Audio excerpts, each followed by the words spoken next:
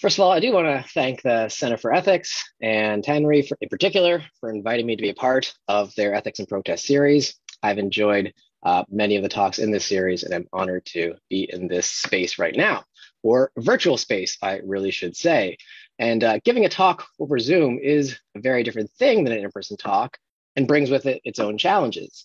And in many ways, it's very fitting that I'm giving this talk in this virtual space, as the subject of my talk takes on this very idea that virtual spaces and the speech acts they enable and constrain are very different than their in-person or IRL, in real life, as I'll say, counterparts.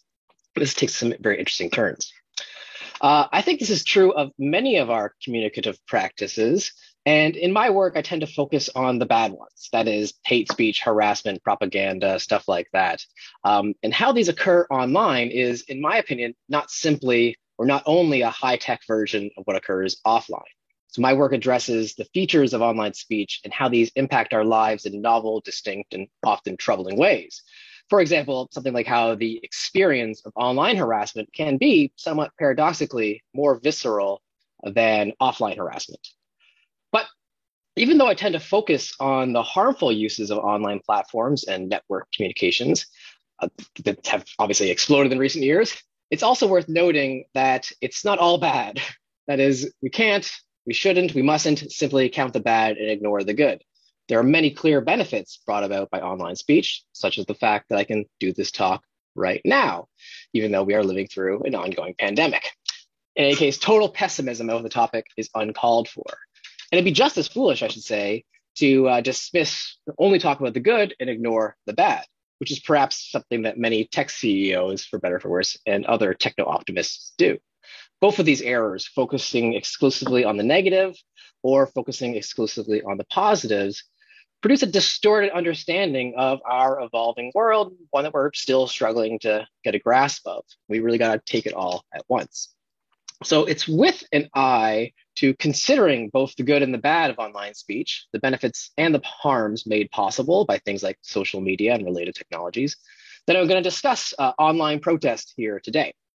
So protest, to speak in very broad terms, is something that I take to be a very good thing.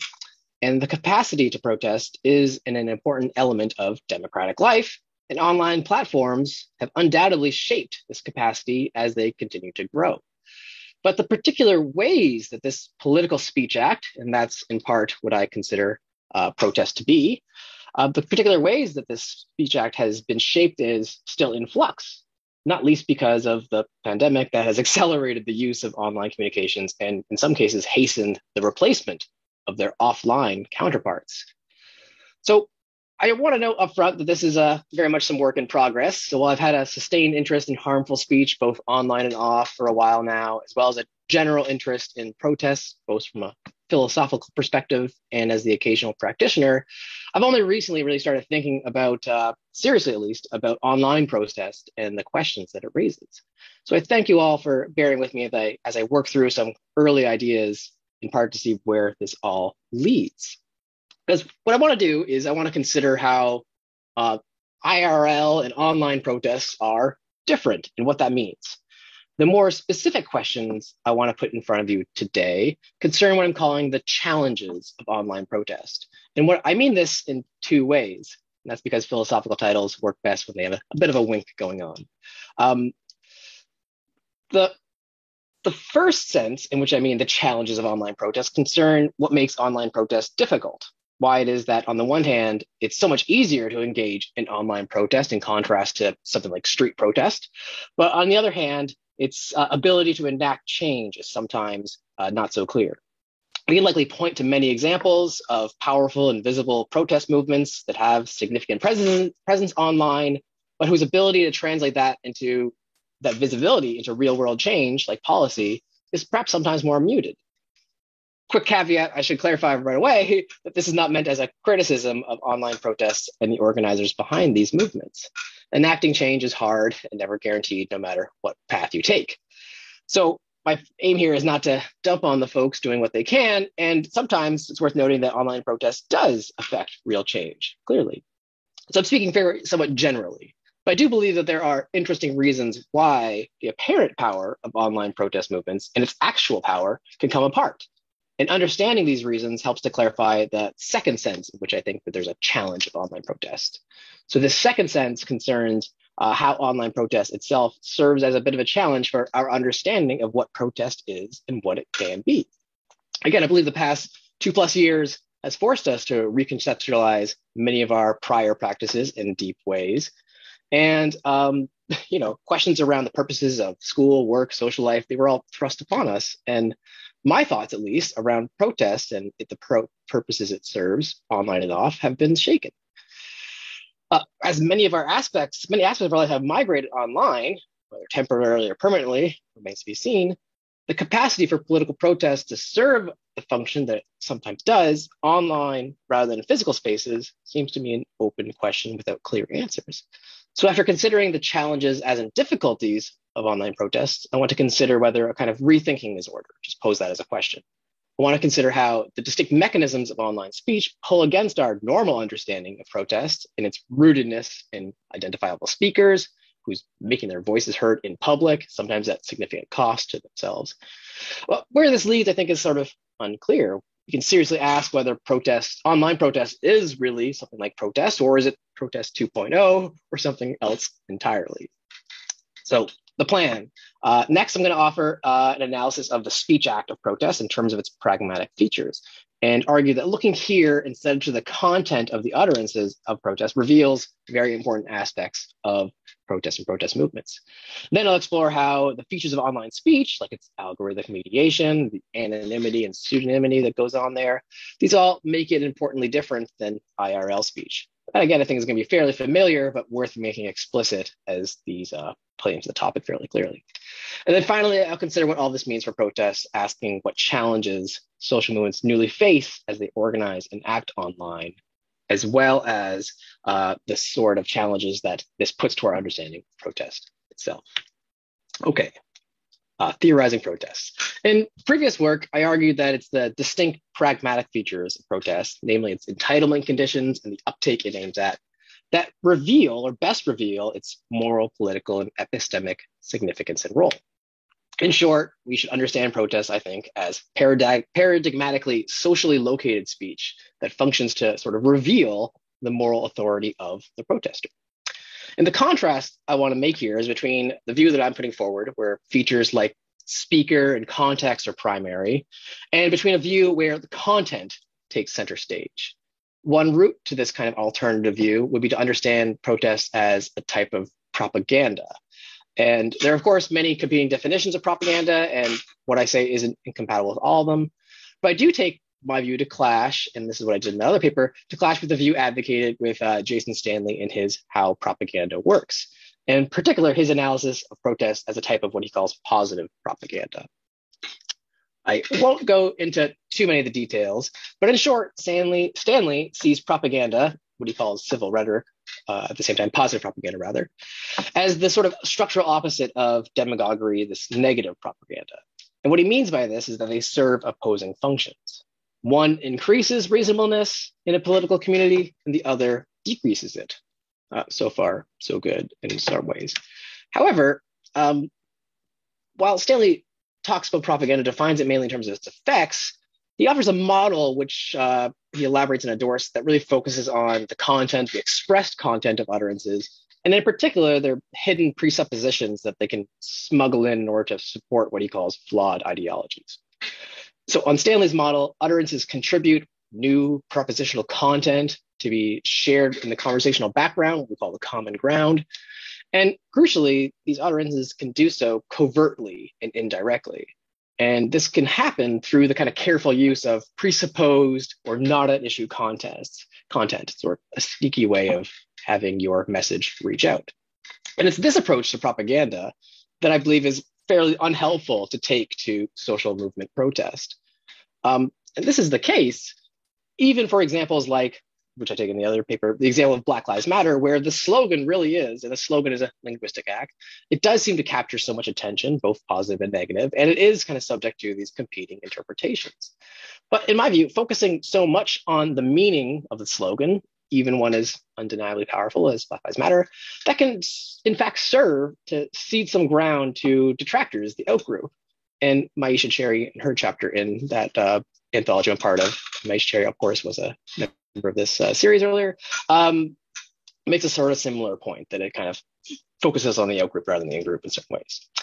And what it also does, in my view, is it makes it become an argument, Black Lives Matter versus All Lives Matter.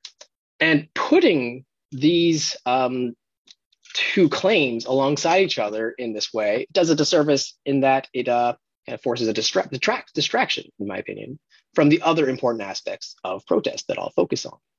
Because the focus on content and meaning leads us to evaluate these claims separately from the context that produced them, at least it can.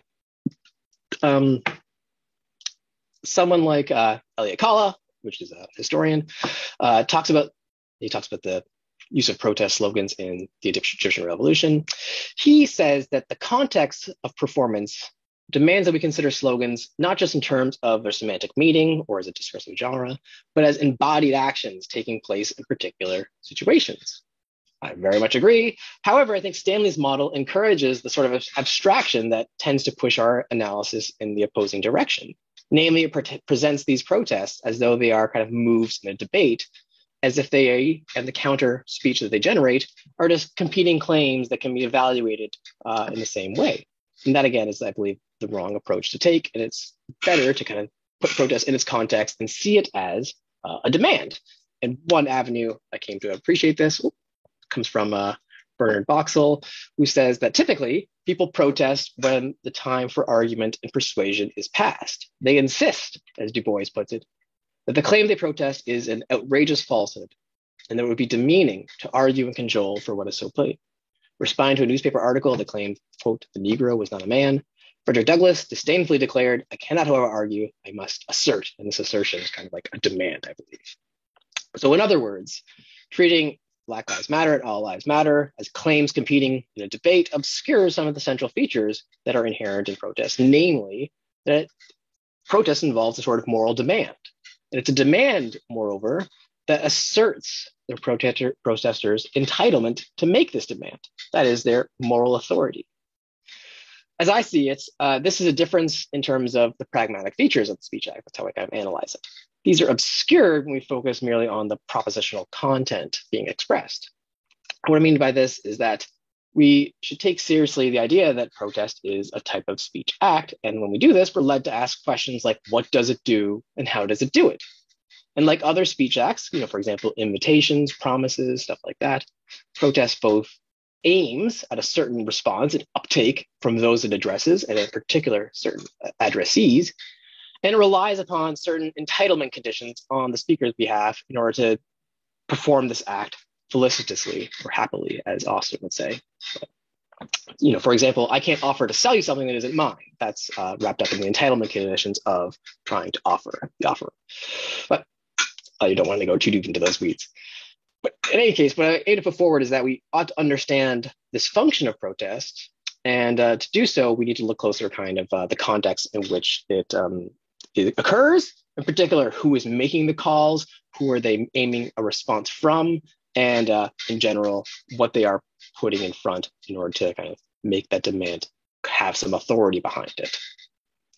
So as I see it, protest is not mere testimony, but in fact a type of demand. And focusing too closely on content leads us to mischaracterize protest's argument rather than as a sort of platform. It's a platform, moreover, that foregrounds what I call the moral authority of protesters. And this kind of comes out similarly from something that the political philosopher Elizabeth Anderson says about the kind of three things that she highlights that successful social movements tend to do. One, they inform the powerful of the needs and interests of the less powerful. Two, they express what is required to, express these as demands or claims on the powerful. They have that audience. And three, they enable the less powerful to display their worthiness so that they can assume this sort of moral authority that contests the counter authority of the powerful. They put some own authority behind their claims, in other words. Sorry, that slide's a little obscured. These features are all, in my opinion, informed by elements like who the speaker is, who the audience is, the context in which it's embedded, etc. And more importantly, they just cannot be captured in sort of the impersonal, propositional terms. They are part of the concrete social context in which social movement protest exists, and they inform what the act they are performing is. This, again, is coming out of someone from like Elizabeth Anderson, who says in a different paper that a claim of justice is essentially expressible as a demand that a person makes on another agent whom that speaker holds accountable. That is, in other words, the second personal utterance that is directed at and calls upon another person, a second person, a you, to give it a specific type of update. And that, again, is slightly different than merely expressing a content. It's the second personal nature of moral claim making that forces us to recognize that protests and the demands in which they're a part of are different and distinct from kind of arguments, moral arguments, which are indifferent to these each features like speaker, protest, audience context, and so on. Focusing on this context reveals that it's partly the invocation of the status of the person making demand that plays a big role in informing what kind of demand that is. So their status and their position, it comes into light and plays a big role in the act of protest. One does not merely express dissatisfaction with the status quo, but rather they position it as a complaint that originates from a specific social location. The issue, these second personal clause, calls with these distinct entitlements. That is what I say. They put that distinct authority behind their claims. A really quick, great example of this is something like reclamation projects, which are very vivid. It's in saying we're here, we're queer, used to kind of like that only really works when the we is a specific members of a specific community, really kind of cannot be separated from that context. And putting these things in context, we then note that it's the act of protest is more about communicating mere ideas. As Anderson says, they function instead to reject the authority and unjust norms of the dominant, and in their place, foreground the authority of the protesters themselves. That is, this act, when performed by oppressed persons, is a direct threat to the unjust hierarchy, and this is in some ways kind of distinct from the specific contents that they're expressing. It really is just kind of in the act of protesting itself, regardless of the sort of words being uttered. Something similar comes out of, again, another little long quote, Judith Butler, who puts it, before we ask what it means to speak truth to power, we have to ask who can speak. And sometimes the very presence of those who are supposed to remain mute in public discourse breaks through that structure. ... Of course, they make specific demands, but assembly is also a way of making a demand with the body, corporal claim to public space, and a public demand to political power. This is a kind of just, again, emphasizing my approach to protest here. And to wrap up this section, and just kind of the general ideas I want to put in front of you about what act protest is, I take protest to be socially located speech that both relies on and reveals the authority of those doing the protesting. That is, it functions to foreground the moral authority of those engaging in protest, and it does so in a way that challenges the unjust authority of the powerful.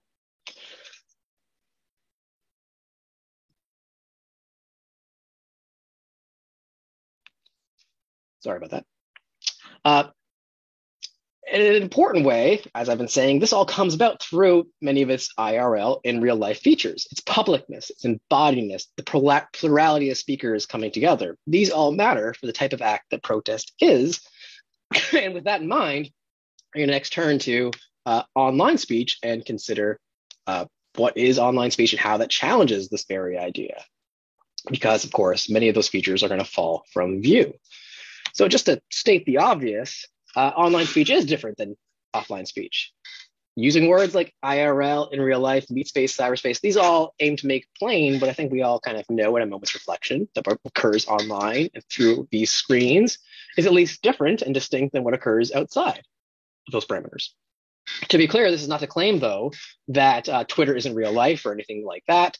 My position really is that what we do online is just as real and significant as our offline actions, but that we must appreciate these differences that each medium presents. So for starters, unlike standard in-person speech, online speech is mediated by these big infrastructures that is, of course, obvious and hidden from view. Things like servers, modems, underwater cables, stuff like that. This infrastructure plays a pretty big role in determining who is even able to perform online speech. And while that grows every year, it still is not everyone in the world. There's also the fact that platforms that host the bulk of our online speech, your Facebooks, your Googles, your Twitters, your TikToks, they make decisions, business decisions, that shape the contours of what online speech is possible. Perhaps most important here is the invisible and opaque algorithms that amplify and moderate content on each platform, and I'll return to these again below. But even more mundane aspects and features like default settings around public and private profiles, message length, image capabilities, whether you can put live video together, limits on forwarding replies, which is a big deal with like WhatsApp and whatnot. These are all very important features that have concrete impacts on what speech acts are possible online. And another caveat here is to say that the internet is a very big place. Different platforms offer different affordances, and there's no general universal truth of what's going on there in terms of internet speech. But it's with a dose of humility that I do want to kind of dig into what I think are some distinguishing features. So one is that a lot of online speech is slightly differently embodied or less embodied than offline speech. Our texts and tweets, these are things that occur within a small screen, and then we interact with them mainly with our thumbs and fingers. And this is, again, like the infrastructure point, both banal and significant. It does impact how we interpret the words of others, what words we put out there, what acts we're able to do with our words. Additionally, perhaps significantly, a lot of online speech is asynchronous to a certain degree. And this sits along a spectrum with some formats on one end, others on another. But it's worth noting that entirely different norms do take hold when we cannot rely on immediate feedback in our conversations. So things like read receipts and timestamps and others that occur online, they can have an impact on our norm-governed practices of conversations, as do other features of offline speech. And there's also asynchronous offline speech like letter writing and whatnot. And again, just worth putting these points in front of you to kind of remind you of what the differences in each realm make plain. And another feature here would be the anonymity and pseudonymity. That's an often cited distinguishing feature of online speech or online speech capacities. Again, this sits along a spectrum, probably will with multiple axes. So while we can sometimes be kind of anonymous to other participants on a forum, that doesn't always imply that we're anonymous to the site's servers, the hosts, the government under which we operate, stuff like that. Anonymity does come in degrees, but it is something that, again, shapes the words we're able to make, those speech acts we're able to perform. And that anonymity can be fairly powerful in some contexts. Moving on, I do want to talk about also the ambiguous state of the audience that's very typical of much online speech. So our social media posts are fairly often characterized by genuine uncertainty about who we are speaking to. Our tweets, for example, could be read by a handful of one's followers or perhaps thousands of strangers who you interact with that one time ever. For most users, it's just really unknown exactly who you're talking to when you hit send. And in some cases, you can be drastically wrong about who your audience ends up being. You might say something just to your small group of friends, but maybe it really catches fire and becomes something that galvanizes a larger movement. That this can occur at all, in my opinion, demonstrates in some ways how our speech acts online are not entirely within our control. When we speak online, in our own goals can be outstripped by those of the medium.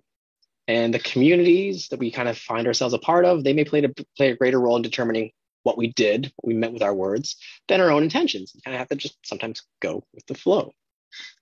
All right, wrap up these ideas. I just want to note that there's a classic article on this topic where John Soller noted that these different features of online speech create what he called the online disinhibition effect. And he noted simply that people acted differently online than offline. He was very careful there to note that this is can be both benign and toxic, and more importantly, that it wasn't meant to suggest that someone was more real, more disinhibited online. Just simply that there are these differences. And similarly, I don't mean to say that these features of online speech that I've been talking about, how they constrain, I don't mean to suggest that they make online speech less genuine than offline speech, less authentic.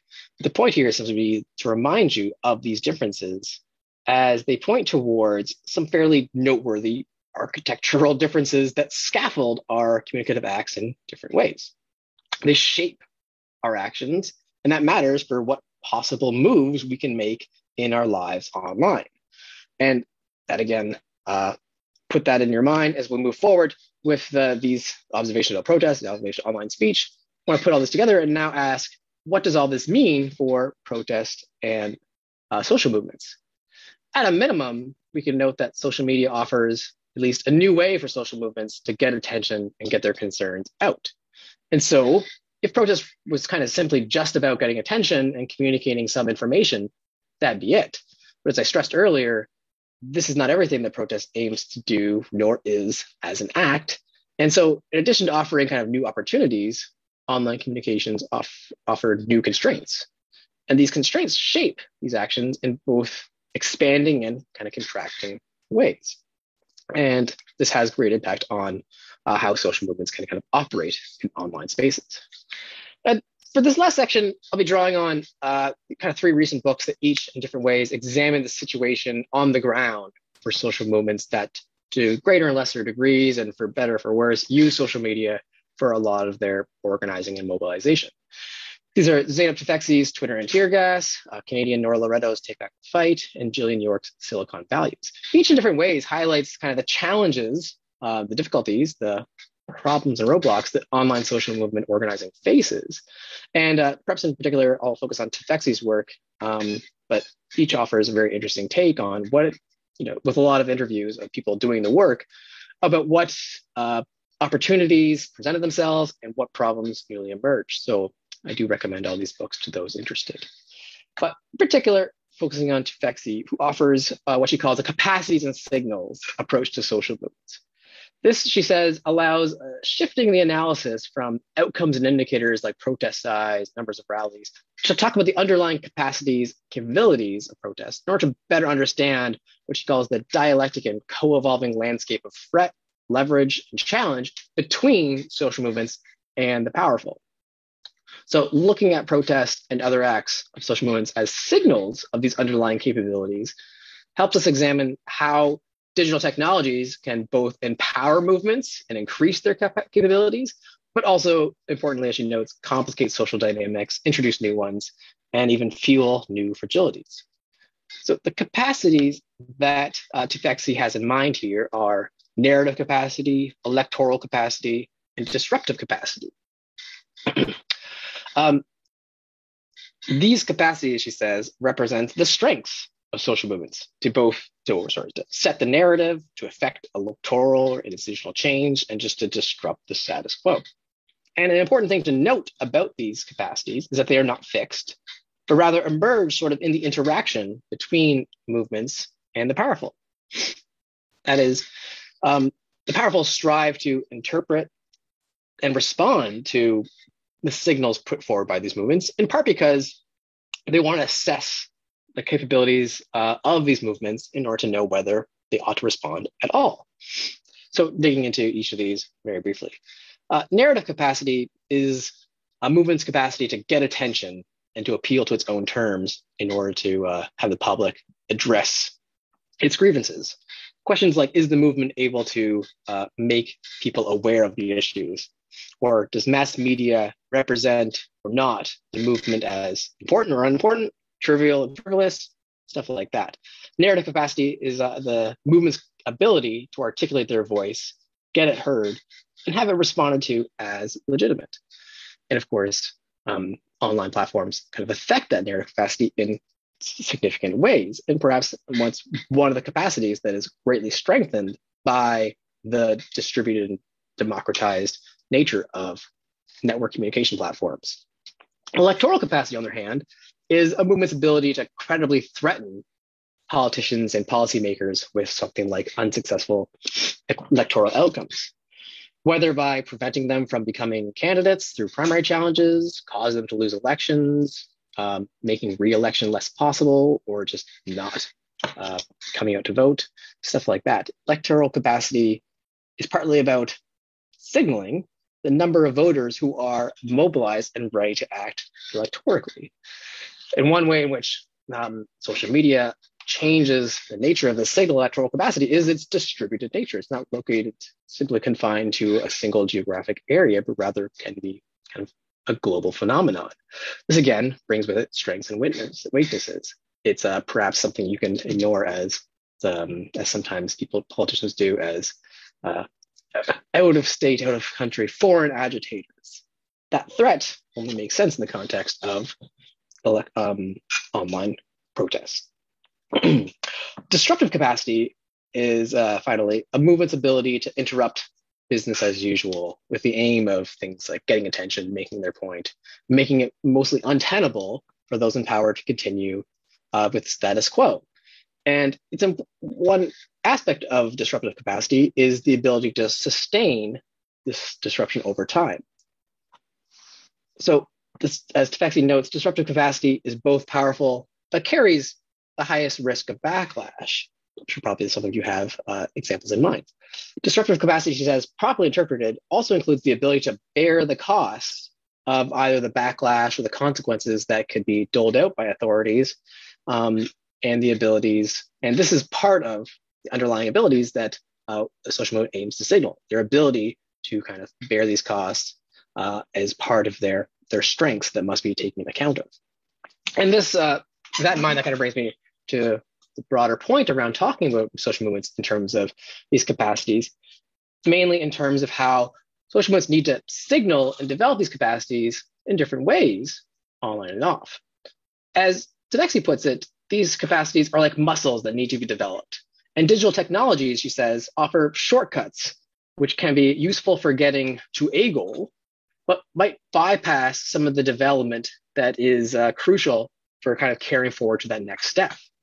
It can be difficult, but not impossible, to kind of develop one set of muscles without also developing those that kind of work in support and coordination of it. But digital technologies can kind of sever this link, and they allow kind of social movements to kind of accelerate in one way without also building up the underlying other features. She kind of has the metaphor of a bodybuilder who's got massive pecs but no biceps or deltoids to speak of. And again, this matters because, as we said before, it's partly important for those in power who are confronted by social movements to kind of be always assessing a protester group's underlying capacities. This assessment really does shape whether and how they choose to respond. And in contrast to the past, this is kind of the heart of Tefeksi's book, when movements built up these capacities over time and only then could stage large protests. That is, they had to do a whole lot of underlying organization in order to then mobilize people. She says that today's movements are initially organized mostly online, and they generally start the hard work of building up this kind of long-term movement organization after they've kind of had a big moment of public attention. And that is exactly kind of like the challenge that both the strengths and weakness of online organization put forward. She talks about this in terms of what she calls network internalities. So what she says is underlying the tasks that were required for organization, logistics, coordination, these take time, but they had the benefit of creating these network internalities. These are the benefits of collective capabilities that are attained from forming durable networks, which can, take place and occur regardless of what specific challenges you're addressing, but rather just importantly are part of what happens when a collective comes together to do the work of collective decision-making, which involves building trust, delegation, kind of creating an organization in a semi-durable way that forces people to kind of interact together over time. These network internalities, they don't merely derive from the existence of a network, she says, because if that were the case, digital technologies would basically easily afford that, but rather they kind of arrive from the constant work of negotiation, interaction that's required to maintain these networks, not just the existence of the network itself. This functioning of a durable social political structure is in some ways the underlying strength that enables social movements to kind of carry forward through time. But technology can help movements coordinate and organize. But if they do so in a way that doesn't also maintain the corresponding internal network internalities, if they are neglected rather, then technology can lead to movements that scale up while missing kind of essential pillars of support.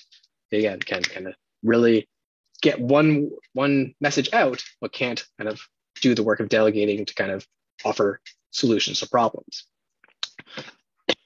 We can see this when we look back at some of the features of online speech articulated above.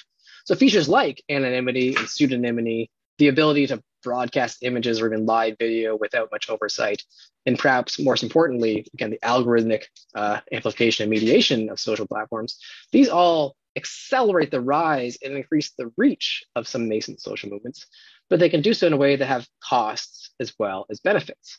They can, again, strengthen some muscles while neglecting others. So let's take amplification and moderation, for example. There's little doubt that platforms like Facebook and Twitter, in some cases, have helped the rise of social movements like Black Lives Matter and Me Too, at least in some stages.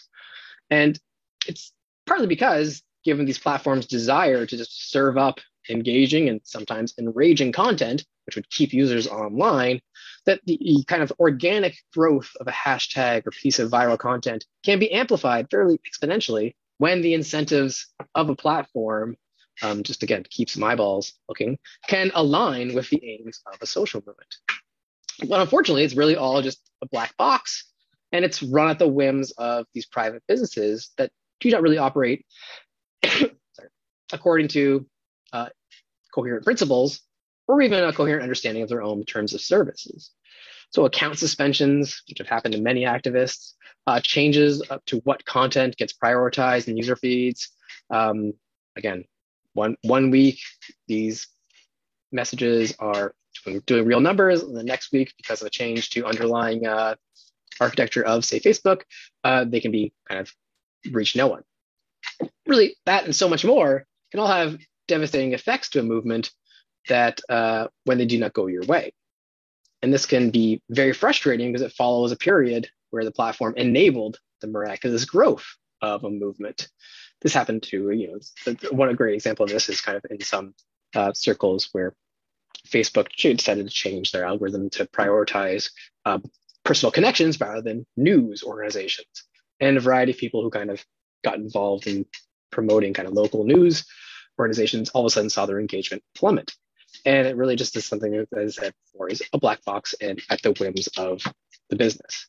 As I said before, also, things like account suspensions are the sort of thing that can befall people for seemingly incoherent reasons. And again, that's all just kind of part of the pitfalls of online spaces. And when we are put ourselves at the mercy of those decisions, which are, again, fairly unaccountable. And another challenge to put forward here concerns community building while organizing online. So this is made difficult not only by the fact that much online speech is asynchronous and embodied differently, which again could change how we interact, but also because of those things like anonymity and pseudonymity, which, while again not making it impossible to build community, do raise some challenges. Perhaps the biggest concerns the ability to build these network internalities like trust amongst organizers and activists when these sort of non-identifiable speakers can kind of present the specter of informants, rat spies, or the accusation just thereof, which can have real bite. Again, especially when you kind of look towards the global practice of social movements rather than just in North America, but it does happen here as well. Rising movements have been taken down by government agents infiltrating online spaces, and knowing this can happen can be one significant source of infighting among activists that erodes trust. There was just a story the other week about police officers in Minnesota that infiltrated a lot of online spaces in order to kind of surveil activists and ultimately undermine the group. So it's, again, a real concern. And the skepticism that this kind of pseudonymity or anonymity can invite among organizers parallels a challenge for also signaling strength and commitment to those in power when you have what can be kind of considered a pseudonymous protest rather than an identifiable one. So accusations, kind of mentioned earlier, that a protest can be insincere or astroturfed or fake in other ways, when this can be wielded by those in power, that can have fairly significant effect. So in contrast to the functions that Anderson described earlier, it can be hard to present yourself as unified, as numerous, as sincere, with legitimate authority to address the powerful, when they can and often do accuse you of being a swarm of Russian bots, for example. And there's not much that you can do sometimes to change their mind. That is, again, I'm just saying, one of the genuine challenges we need to take stock of here.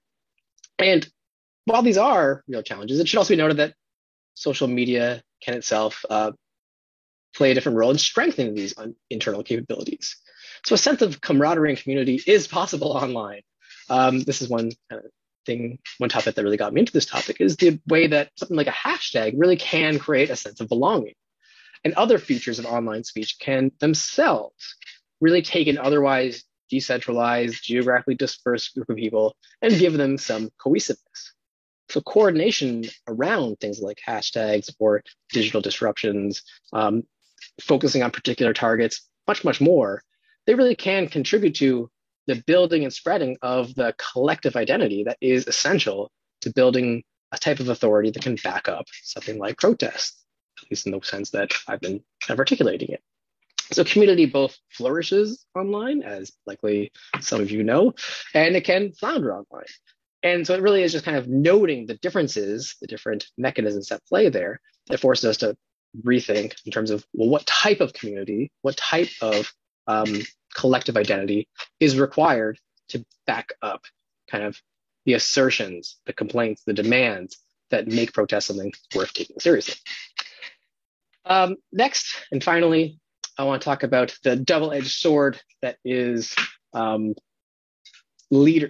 problem of kind of the challenges around leadership in social movement organizing online. This is something, again, that can both be strengthened and weakened in online protests. So like similarly to the challenges around community, the general problems around leadership in social movements is not new, but the specific affordances encouraged by the mechanisms of online speech do have significant and kind of novel impacts that must be taken stock of and now must be kind of things that social movements kind of strategize around. So Tveksy puts it this way, saying that collective action has always required a delicate balance between empowering the individual and expressing the will of a group. And digital technologies can amplify this tension. Sometimes, as we just said, a great unity and collective identity can emerge as people coalesce around things like hashtags. But network movements also have few means of dealing with the internal conflicts and tensions that political action can inevitably bring forward, as well as the kind of further problem of what she calls the natural jockeying for status and attention that kind of emerges in both social movement politics and especially in online communication. She says we can ask who speaks for the movement as a whole when members can speak through their individual social media contacts, but there's no kind of mechanisms for kind of closure decision making that kind of make these the final mark of who actually speaks for this group as a whole. Nora Loreto, in her work, also addresses this tension and makes a similar point, partly about how the appointment and self-appointment of leadership in online movements is an interesting novel problem, because unlike unions and other organizations of the past, there really is no democratic process that kind of elects these leaders in these more dispersed movements, the ones that flourish online. This, again, can lead to less accountability and less ability for collective decision-making. And unlike the previous movements that had these kind of internal hierarchies and structures, the skills that make one an effective leader in an online protest movement are very different and more aligned with the demands of online platforms themselves than the demands of the movement. So this, when combined with the informal nature of leadership in leaderless movements, gives powerful actors like governments sometimes the ability to select which groups and which leaders they'll engage with. So as Loreto puts it, the fact that in some cases power gets to decide who to appoint as a leader or spokesperson for a dispersed movement can itself lead to the kind of prioritization of one form of protest, namely awareness raising, as a type of dominant force of the one act that gets kind of prioritized, and makes it disconnected from other acts of a group. As she puts it, digital organizing was critical to the neoliberal transformation of political action. And by this, she means that, in part, that the awareness-raising side of movements, while important, has been privileged by people in power as being the most important. And moving beyond awareness raising then became a significant challenge of online protest, and one that is a big hurdle that is, they still struggle to overcome. So while struggles around leadership and worries about being co-opted, again, are not new to more movement organizing. It existed long before the internet. Nonetheless, we can ask, what capacities are being built, which are incentivized, and how do these relate to the signals picked up by those that protests aim to challenge? And it's the particularities around online speech, what skills it requires, how it presents an individual and a movement, along with things like the randomness of algorithmic amplification, that are things that are new challenges for online movement building. And the capacity to respond and adapt to these challenges is one that kind of plays a big role in what gets attention, and what does not. So, and in sum, while protest aims to generate political action, the scope of actions available and kind of encouraged in online spaces is different, sometimes more limited, and this can have itself an impact on political motivation about who engage in protests, what kind of protests flourish, and where this kind of takes us in terms of further actions. There's much more I could say about, and really should say about the challenges of online protests, particularly around issues like censorship, manipulation of attention, the threat of backlash from the state, as well as counter movements. But really, the topic is too big, and I can only do so much. What I want to briefly now end on talking is a few more comments about how online protests challenges us to think differently about what protest is and can be. So I said earlier that the embodied public nature of protest plays a key role in backing it up with a distinct type of authority. And this is in contrast to the kind of pseudonymity or anonymity or dispersed nature that is encouraged and possible online. One way of understanding this would be to say that identifiable speakers are the appropriate subjects of protest, perhaps because this sort of identification in public makes for the sort of risky, more high-cost speech that is a reliable signal of commitment and maybe legitimacy and stuff like that, that is important both for power to identify, but also for the community to kind of be encouraged and motivated to keep up with the protests themselves. It plays a role internally. Part of the idea here would be that putting your kind of body on the line in some form helps lead to authentic protest. And while I think there's something to this, there's a few, again, concerns I want to end on, or different thoughts to end on, rather. So it could be noted that in some cases, it's unclear whether online or offline protest is riskier. While tweeting a hashtag, can connect a person more directly and more traceably by, say, the authorities than showing up in public sometimes. This makes a big difference around the globe where there's different levels of state surveillance, basically. So in the one case, while offline protest kind of risks, getting roughed up and tear gas and arrests and stuff like that, online protests can also risk surveillance. And this surveillance can be very invasive and very impactful, and making online protests far from low cost at all. This is one thing that comes out of the kind of the more global nature of the study that Tufekci and Gillian York talk about when they address how movements have used these technologies in, say, North Africa and the Middle East and whatnot. The risk of state surveillance really does make it the case that online protest is the type of risky act that one has to be committed about to do. So it kind of pushes back against some of those earlier ideas around the ability to dismiss online protests in certain ways. And just like how using a hashtag, liking, retweeting, tagging, these are all novel communicative acts in certain ways. They don't necessarily have clear parallels in online life. I want to just close by considering the possibility that online protest is also kind of qualitatively different than IRL protest. So while they both back up their claims with a type of community authority, perhaps each speech act builds authority in very different ways. One via the physical presence of many speakers, and the other via things like repetition, hashtags, iterations on memes, and so on.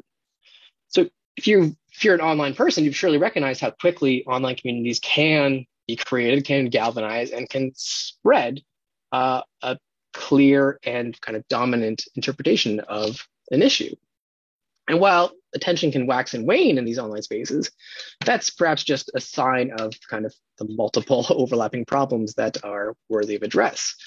And while online protest may appear, from one angle, fleeting, it's perhaps less fleeting than it looks like, and more just multifaceted in aiming to address numerous problems that each require kind of in-depth analysis that doesn't necessarily have to occur in that moment, but rather takes more a broader impact on one's life in general.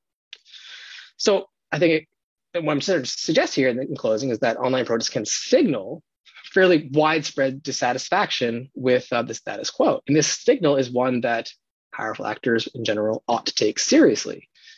They risk, in other words, dismissing online protests as being incapable of providing a strong enough anchor to group people into kind of collective authority.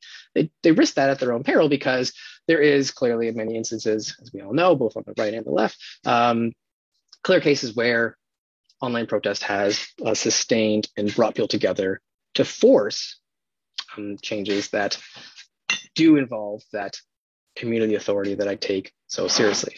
And it's just on this ending note where I suggest that perhaps looking for the parallels is itself a mistake, and rather we should see how the similar function can be formed in very different ways.